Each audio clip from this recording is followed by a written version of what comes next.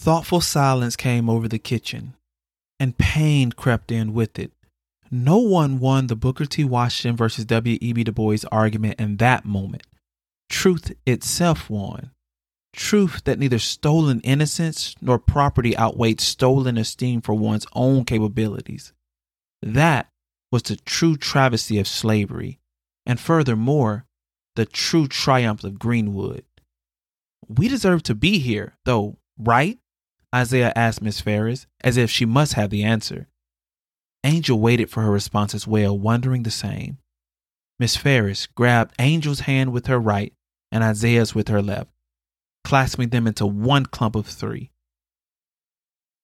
Every one of our descendants deserves a place like Greenwood. It's up to us to make that happen. This is my Black Book Journal.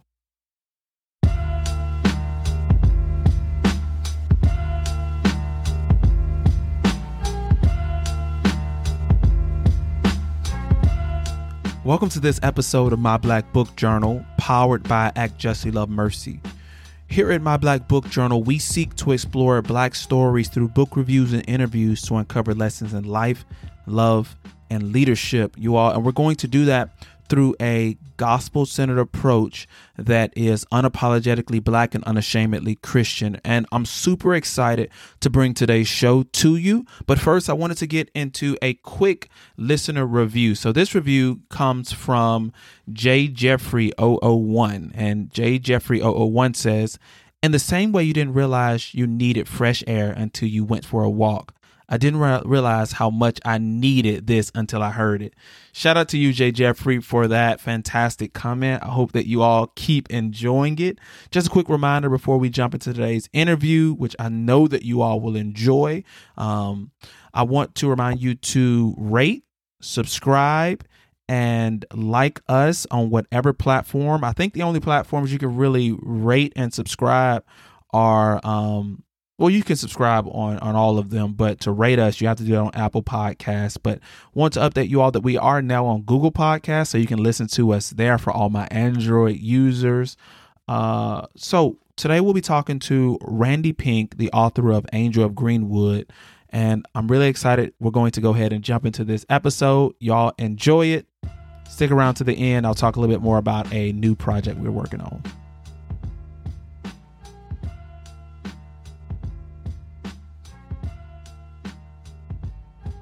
Well, you all, super excited for y'all to join us on this episode of My Black Book Journal. I recently met this person, but I am so glad that I was able to meet them, and I was ecstatic to read their book. So I have with me author Randy Pink. How are you doing today? I'm good. I am in a pandemic, but good. Right. We're still in the pandemic, and we're coming up. Can you believe it? We're coming up on a year. Like, does it feel like it? It feels like it's been 10 years, actually. It feels like 10 years. Well, I kind of had a time clock in a baby born at the very beginning. So watching him kind of makes me remember how long it's been. It's been a year because he's a year. It's like when he started walking, I was like, this pandemic ain't over yet? What y'all mean? But yeah. Your very own time capsule, huh? I have a time. It's funny you said that because I was thinking about doing one, like a pandemic time capsule, and then in the future, opening that up. I think that would be a good thing for all of us to do, because we don't realize how historic a moment we're in. Probably until a few years from now, we'll realize that. Yeah, I agree with that. I think that we're in this collective moment that we all kind of feel and have experienced, but it's something that researchers, writers, they'll be talking about, writing about, thinking about, for years to come this time. So yeah, it's been crazy. But for you, it's been crazy and good, right? So you just dropped your new book. I have it right here, you all. It's Angel of Greenwood. Tell us. So first, introduce yourself to the people, but then I want you to tell us a little bit about what inspired you to write this book, Angel of Greenwood. let me see. There's a story for you. I think it was 2018. Well, a few years ago, I had my first child in 2017, a precious, dazzling little black child in Birmingham. And as soon as she came into the world, something happened where I thought, okay, what are we going to do about school? What are we going to do about neighborhood? What are we going to do about community? And I think I realized just how divided we still are before I had a baby, but after it came together in ways I can't even explain. I got so frustrated. Like, where can we find a community for our little black family? And when I get frustrated about something and can't find a way out, I have a little folder on my laptop called My Therapy. And I open a new Word document and I just write it out. Just frustrated, I write it out. No publication in mind, no essay, just I write my way through it. And what came out in that moment was I started to create a community for myself. And I called it My Wakanda. And it was just a black street with neighbors that I knew, black owned ice cream shop that I could say, hey, go on and, Mrs. So-and-so will put it on my tab, or, like a community. And what happened was I was sitting with a librarian talking about Girls Like Us, my second book. And she asked the dreaded question, what are you working on next? And I said, well, I'm not working on nothing. I'm writing this little, frustrated Wakanda moment. And she said, have you heard about Greenwood? And when I tell you, Danny, a pit in my stomach of shame that I had not heard about Greenwood, I was like, actually, no, can you tell me about it? And as she was explaining it, my stomach was in knots. I said, oh my God, how do I not know? So I started researching it for weeks. I went down the rabbit hole as I do. And that Wakanda book turned into the shell of what the Greenwood book, Angel of Greenwood, ultimately is. Wow. Wow, you all, and it's a very powerful book. So I can see that. And you kind of go into that a little bit at the end of the book. And I was really moved by this book. And one reason is because it creates that environment, right? The one that you feel like as a black person, exists somewhere, right? Like this place where I know my neighbors, my community is this beautiful black mixed income community, right? Where you have inventors and entrepreneurs, but it's all owned, created by black people. And it feels like I don't have to worry about where I'm going to send my kid to school. I don't have to choose between the property and the community and the diversity in that community, and then that school district or that school system. And is this going to prepare my child to do everything that they feel called or led to do in their lives? And that's real, right? Like we talk a lot about this, and we talk a lot about issues and education and housing, but these are real things that people think through. So I'm so glad that you're honest, that you were thinking through those things. So going back to this book, when you were thinking about your Wakanda, right? Mm-hmm. When you were thinking about that, what were you? I know that you weren't intending for this to turn into a book, and I know that you had that experience. What was it about Greenwood that you said that's it? Like that's my story. I have to tell my story in that story. Well, first of all, the shame of not knowing. I think what's the show on HBO, Watchmen. I think Watchmen came out a few months after I had that conversation with that librarian. And I opened Twitter that morning. I hadn't watched the episode of Watchmen where I think the first scene was the massacre of Greenwood. And I opened Twitter, and it was I kind of had to wait a minute. I was like, is everybody talking about the thing that I'm researching? How do y'all know about it now?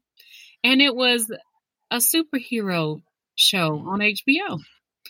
And the frustration of not knowing a Black person raised in this country, and I didn't know about a massacre such as this. I have a saying that emotion is a driving force it's fuel for a creative person, especially for me.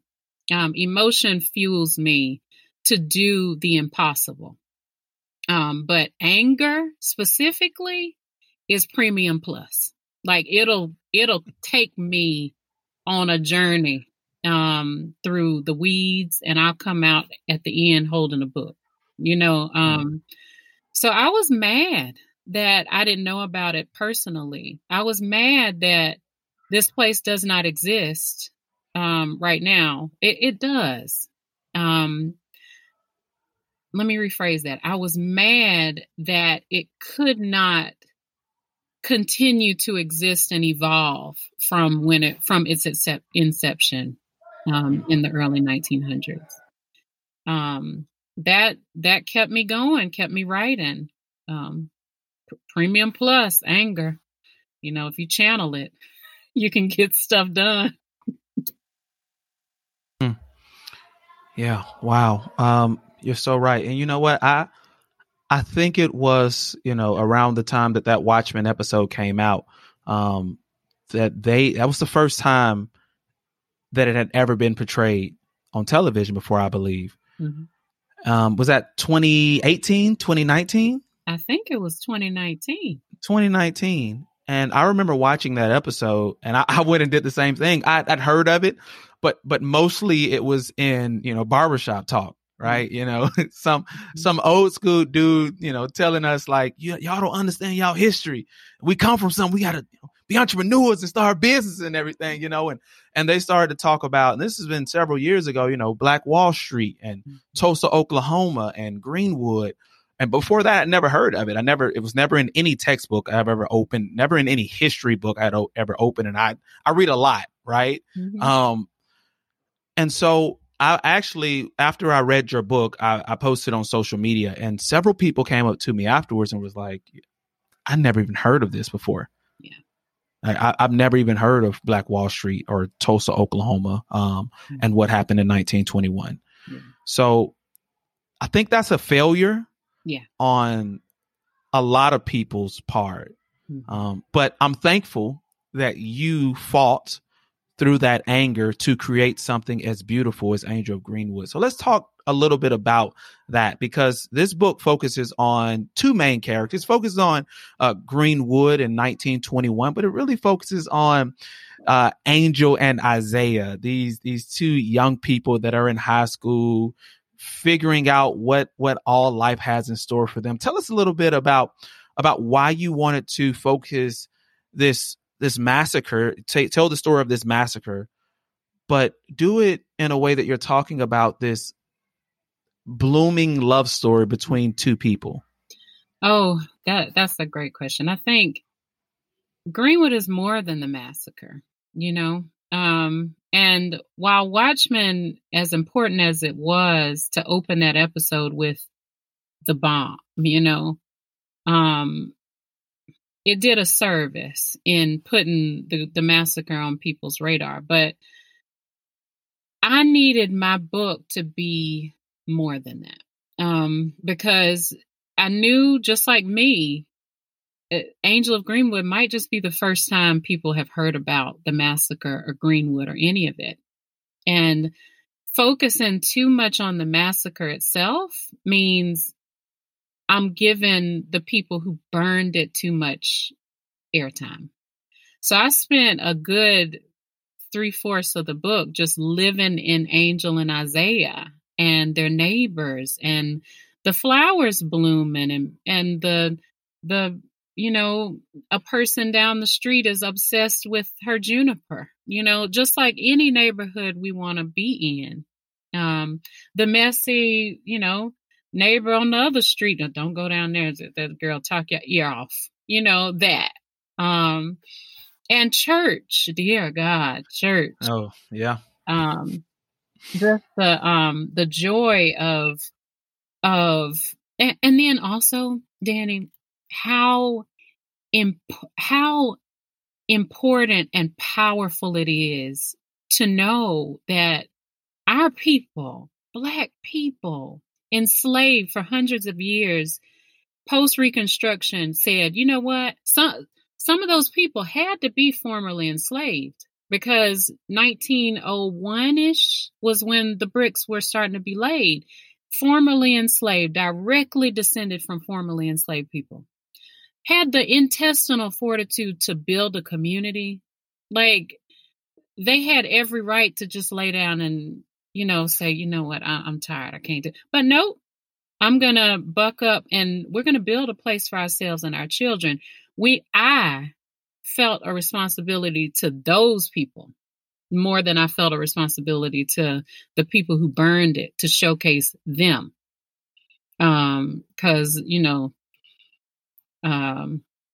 the joy of building your own community, that's what I wanted to showcase. And like I said, that's where I want to live, I want to live in a Greenwood. So I wanted to write it too. Yeah. So when you were writing it and when I was reading it, I felt, so y'all, I'm gonna be honest really quickly, right? So I told my wife I wanted to get this book. So on Valentine's Day, she bought me this book and she surprised me with it. Oh. And I read the book in one sitting because it was so good that I didn't want to put the book down, but it was like reading this beautiful story, and you're reading about this love that's blossoming, these two young people and their stories and their lives and the complexity of it all, this beautiful community that I'm envisioning in my mind that I want to be a part of, and I want it to thrive, but I'm also torn apart on the inside because I know what's going to happen. And so you write it in such a way that you lead us up to it. But I'm so glad that you do give 75% to telling the stories of these people who lived and loved and lost and hurt and sacrificed and served. But then also you're very honest, right, about what was taken away and what was destroyed. And I feel like you did it justice because you showed what was destroyed and showing us all that they had. Right. And so talk a little bit about that. I mean, I know you did, but talk a little bit about creating Greenwood or recreating Greenwood, because like you said, you thought about the place you want to live, but I felt sucked in. Like I wonder, like, what is her process? Like how did she recreate this beautiful place only to have to, be honest about the outcome of it? Yeah. That was hard. That was hard because I almost felt like I gave myself the opportunity to enjoy writing the beginning. And like I said, as in imagining in my mind that I was there, putting my children there, that was joy. But it was the hardest thing I've ever done, writing that last 25%. Because, I know these kids are fiction. I know their neighbors are fiction. I know the juniper is fiction. I know the trees that they climb up to get into each other's windows are made up in my mind. I know that. But I almost felt like I was burning it down, to write it. It was like, sometimes I had to just shut the laptop and give myself a minute to break down, in writing it.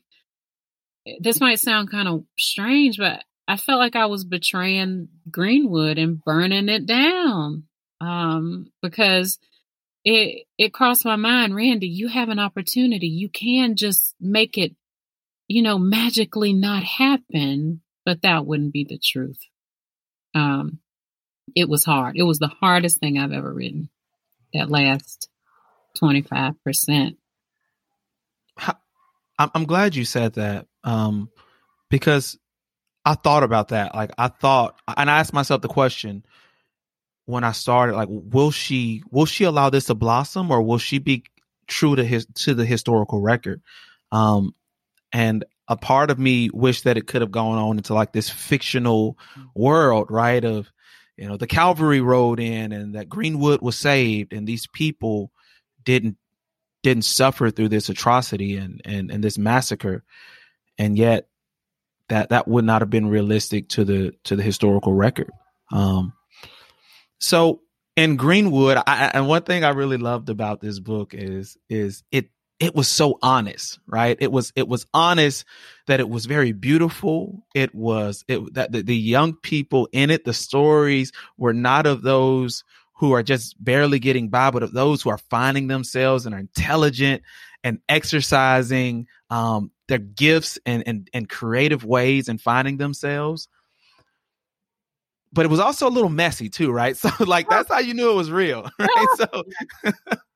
So it was beautiful, but you had your drama in there too. And I love the fact that you included, it kind of centered around, or it played the church, right? Especially Mount Zion Baptist Church played a significant role. Tell me, I mean, because you were very thoughtful about that. You didn't just show like the beautiful parts. You also said, hey, any real community is going to have some mess. Tell us a little bit about what you were thinking and what you were hoping to convey in sharing not only the beauty, but also the messiness of life. Oh, man. I mean, it's all in it. It's now what would have been fake is if Greenwood was Mayberry and, like, no, I mean, it's beautiful. It's Black owned. The Black dollar circulates through, I think, a year. The Black dollar just kept circulating through Greenwood. Like, it's so much beauty. But when you get a few thousand people in a 40 block radius, it's gonna be some messy folks in that group. And I don't care where you live. And I think there's so much value in the messy person on the street too, or the couple messy people on the street, because they are always watching. And if somebody who's not supposed to be there is there, they gonna run over and let you know, even if it's in their nightgown. The messy person has value too. It's all in the community that I dream of. We all dream of. The church, goodness. One thing about Birmingham, that's where, I live, you live. People who are not from here think of Birmingham as, I think the first thing they think is, civil rights, Dynamite Hill, Birmingham jail, which is all correct. But what they don't know is the Black church and the music of the Black church is in the dirt. Like, it's in the veins of our city. So I know the Black church. I grew up in the Black church, and the beauty there, the power there. I was the daughter of an organist who played for little Black churches by the railroad tracks, and I sang in the choirs. And I had kind of a front row seat to all the mess. And Lord have mercy, it's there. But there's value in even the messy, church mother on the front row, because she makes the best, pecan pie or whatever,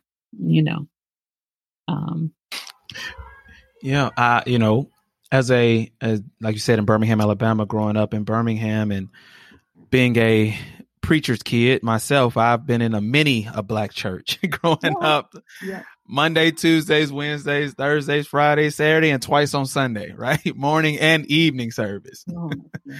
But you're right. Like the Black church has always been this lighthouse, right? Mm-hmm. It's the oldest Black institution in America.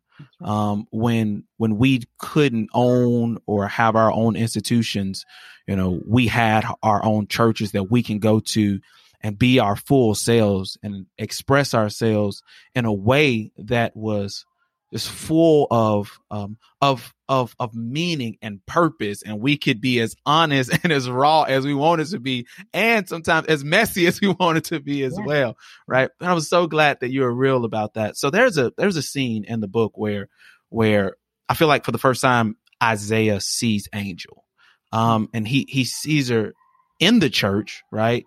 Free, where she's free to be everything that she feels called to be, that she's free to express her curiosity and her power and her uncertainty and the weight that she's carrying as a young lady at that time in her life.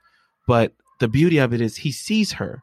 And tell us why you chose that scene for Angel to be seen by Isaiah. Like what was going on in that where that was the moment that he finally is like, I see you. Mm. Well, Angel is a dancer. Angel is a helper. She helps people.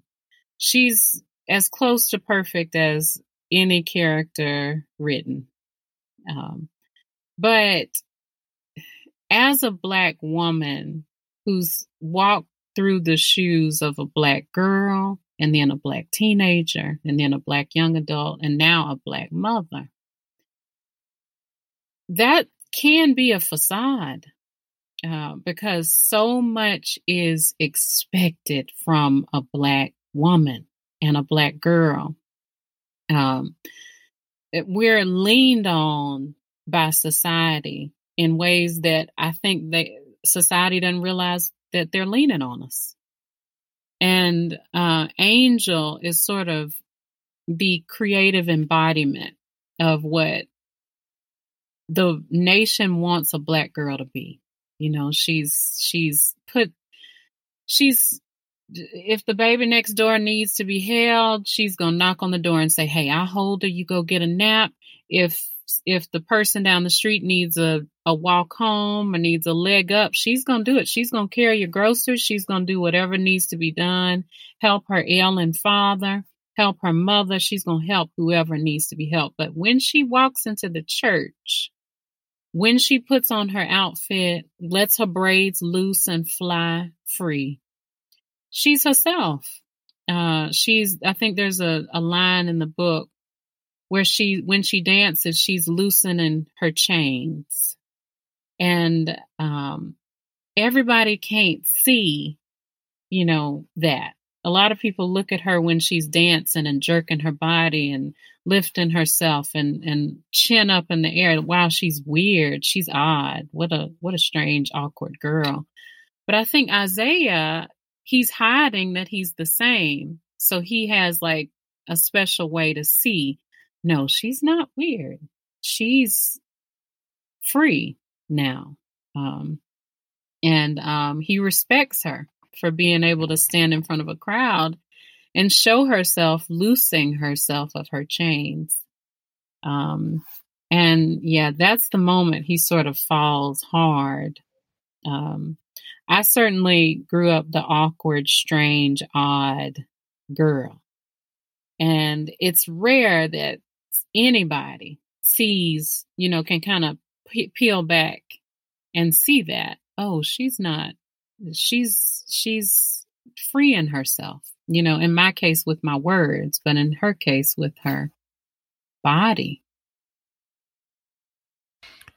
Yeah, I'm so glad you brought that up about freedom, because it's in really reading it, in her freedom, and the more she steps into that freedom holistically, right, and she integrates that not only into when she dances, but in everything she does, she begins to express that freedom more and more. Other people become free, which is why when you talk about her embodying kind of Black women in America, like that's the story. Like America anything good that we can say about America has been born on the shoulders of Black women. The Black church is often upheld by Black women. They teach in our schools, they serve in our churches, they serve in our communities. Like it's nothing like a Black mother in the church. Is not, and I feel like I'm so glad you showed that.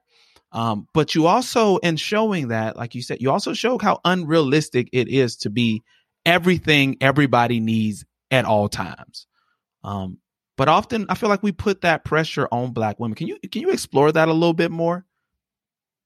Well, just personally, while I was writing this book, like I said, I'd just given birth. I had a baby in late January. The pandemic came, daycares were closed. I had a 2-year-old with me all the time and an infant at my chest and a book to write and research and do justice. And I was at the time going through a divorce. So, there were times when I was cooking, cleaning. I felt like I had so many balls in the air. At one point, I vividly remember my son, I think he had to be 3 months. He had fallen asleep at my chest. My daughter had finally fallen asleep on my lap. And I had my laptop within reach of my feet. And I had to finish a thought with my toes. My toes are not small and dainty. I have enormous big toes, and I had to like JKL, and then slowly close the thing so I don't lose it. I would, there are moments like that when you wish you could just click a, camera, because I don't even know how I could do such things. I was so tired, body, mind, spirit, tired. And I thought about the Black mothers in history. I thought about the Black mothers expected to smile through it, expected to put on our wigs, makeup, and, just put on a happy face, girl, and gone on out in the world and do what you got to do. And that's all well and good, but the Black mothers of Greenwood, I thought about, what did they go through? What the Black mothers of Birmingham, of Africatown, of Mossville, of, all these Black neighborhoods, these freedmen towns, that some of which were burned like Greenwood, some of which were, slashed by highways and development complexes and replaced. What did those Black mothers do? They lost their whole community in a minute. So the least I can do in those moments is write a book to honor them.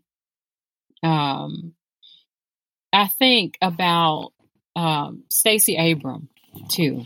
I've been thinking a lot about her lately, and not to be political, but just the sheer volume of work and adversity she went through to make Georgia what it became in November. I mean, changed the course of the nation. And again, Twitter.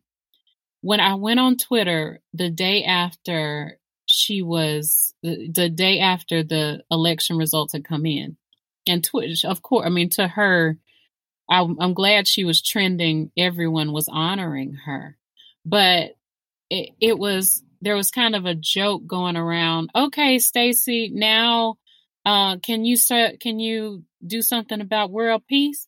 All right, Stacey, can you end the coronavirus? And it was joking, people. It was key, but it was also like, I was kind of like, don't you think she deserves rest? Let her sit down, Somebody give her a prize and let her sit down and kick her feet up, but it was still, let's put more on her plate, even jokingly. We are just expected to be the workhorses.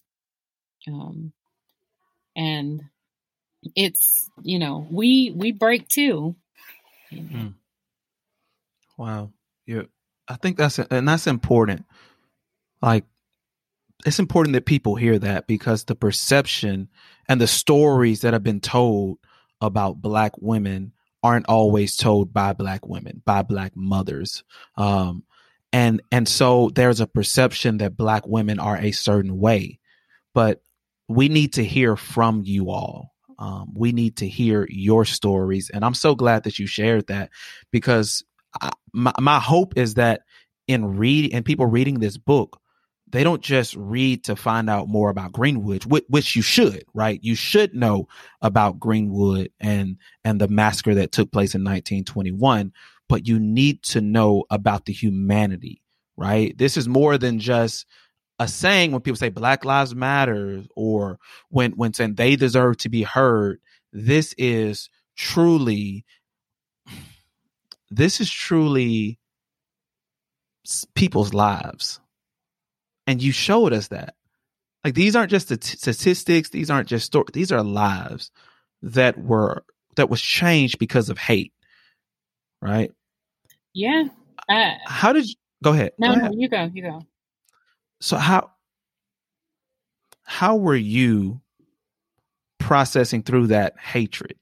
Right? When you think about where you were, right? We're in the midst of a global pandemic that in the United States at this point has claimed over 500,000 lives. We were in the midst of this racial unrest, this uprising, because we refused to be quieted and silenced, and we stood up for that. And we had allies that were willing to take the streets and stand up for that as well. But we as Black people felt this immense pain that here we go again. Yeah. Right. And we're feeling under the pressure of the presidency at that time and everything that was coming out of the White House, and the fact that Black people are being disproportionately affected by COVID-19. They're disproportionately losing their jobs. You share where you were in your personal life. So how did you find the strength to dive into such a painful history and deal with that hatred that destroyed this beautiful thing, these beautiful people's lives, but also had to destroy your creation or your recreation of their stories? Oh, yeah. I drew strength from ancestors, from not only mine, but, ours.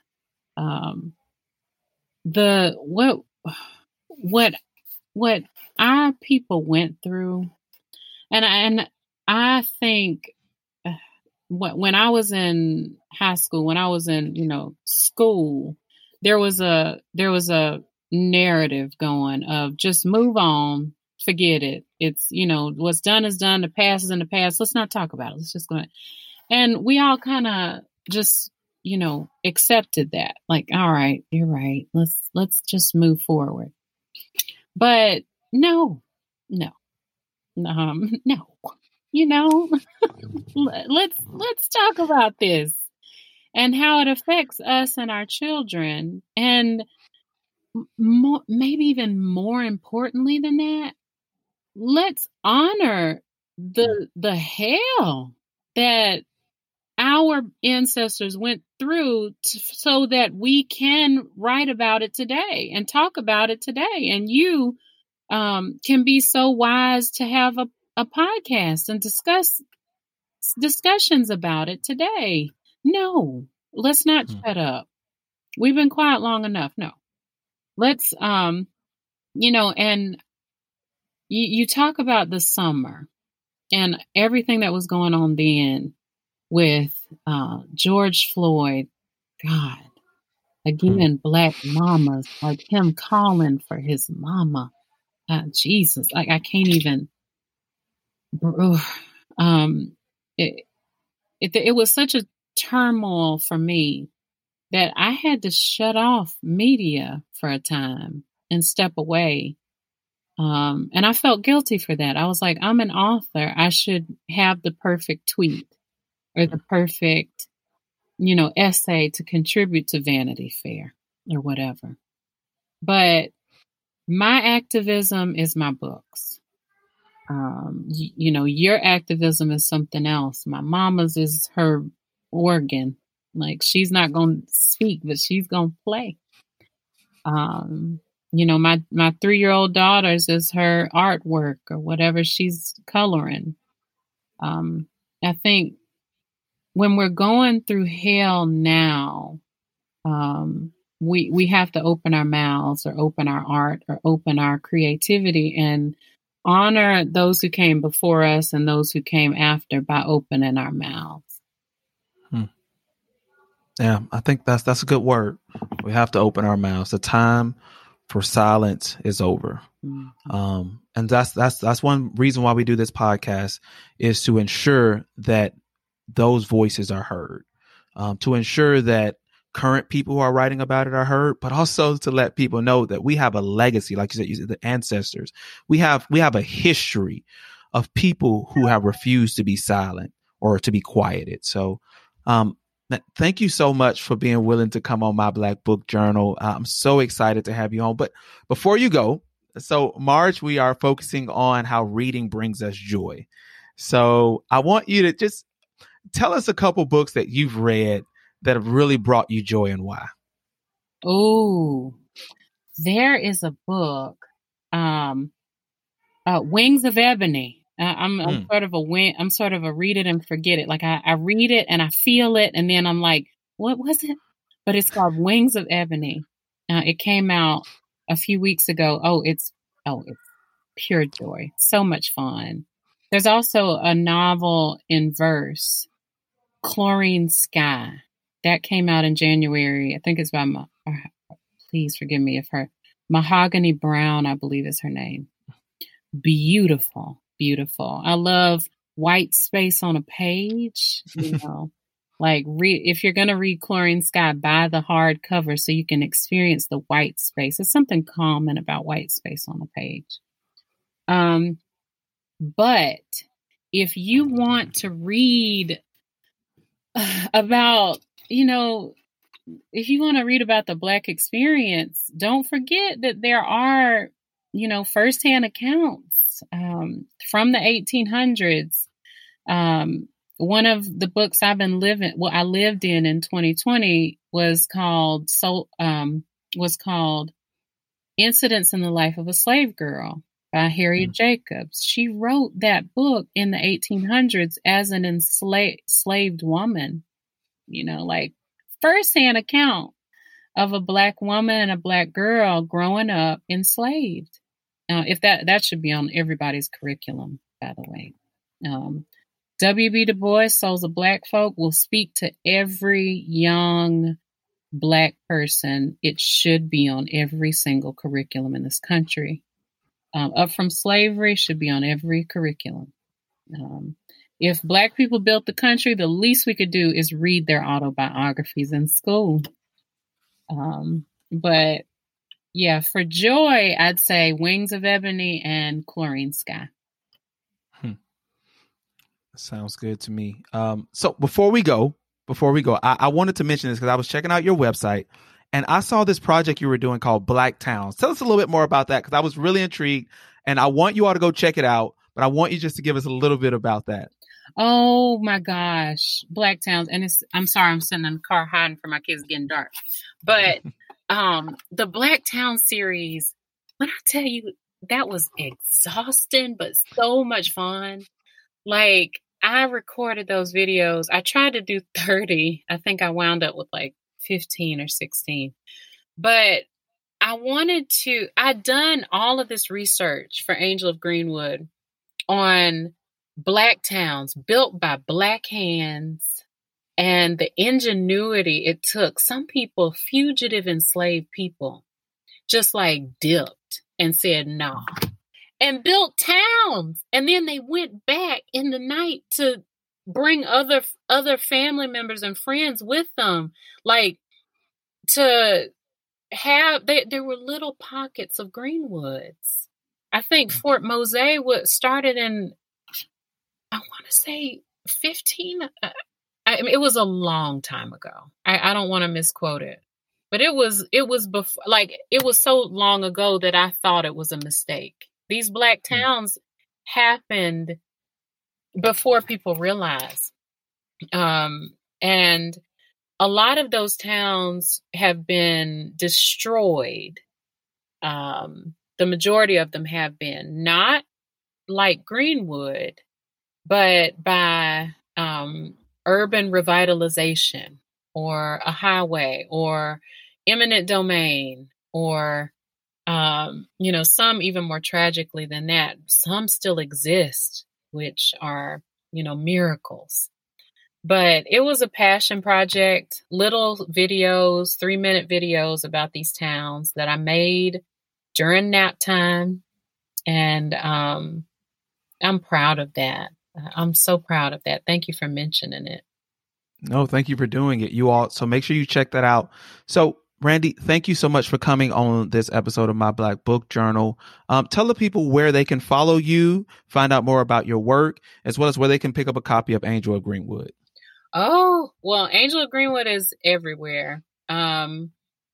It's, of course, at the big places, Books A Million, Barnes and Noble, Amazon. But if you have a local indie, go by there. And in Birmingham, I think it's Thank You Books, Little Professor. Pick it up from an indie if you can. As far as where you can follow me, I'm pretty much on Instagram, Randy_Pink, Twitter, Randy_Pink. Not great at either. I'm good at writing books. Expect very little from me online. But, and also you can contact me through my website or my agency, which is listed on my website. Sounds good. Thank you so much for coming on.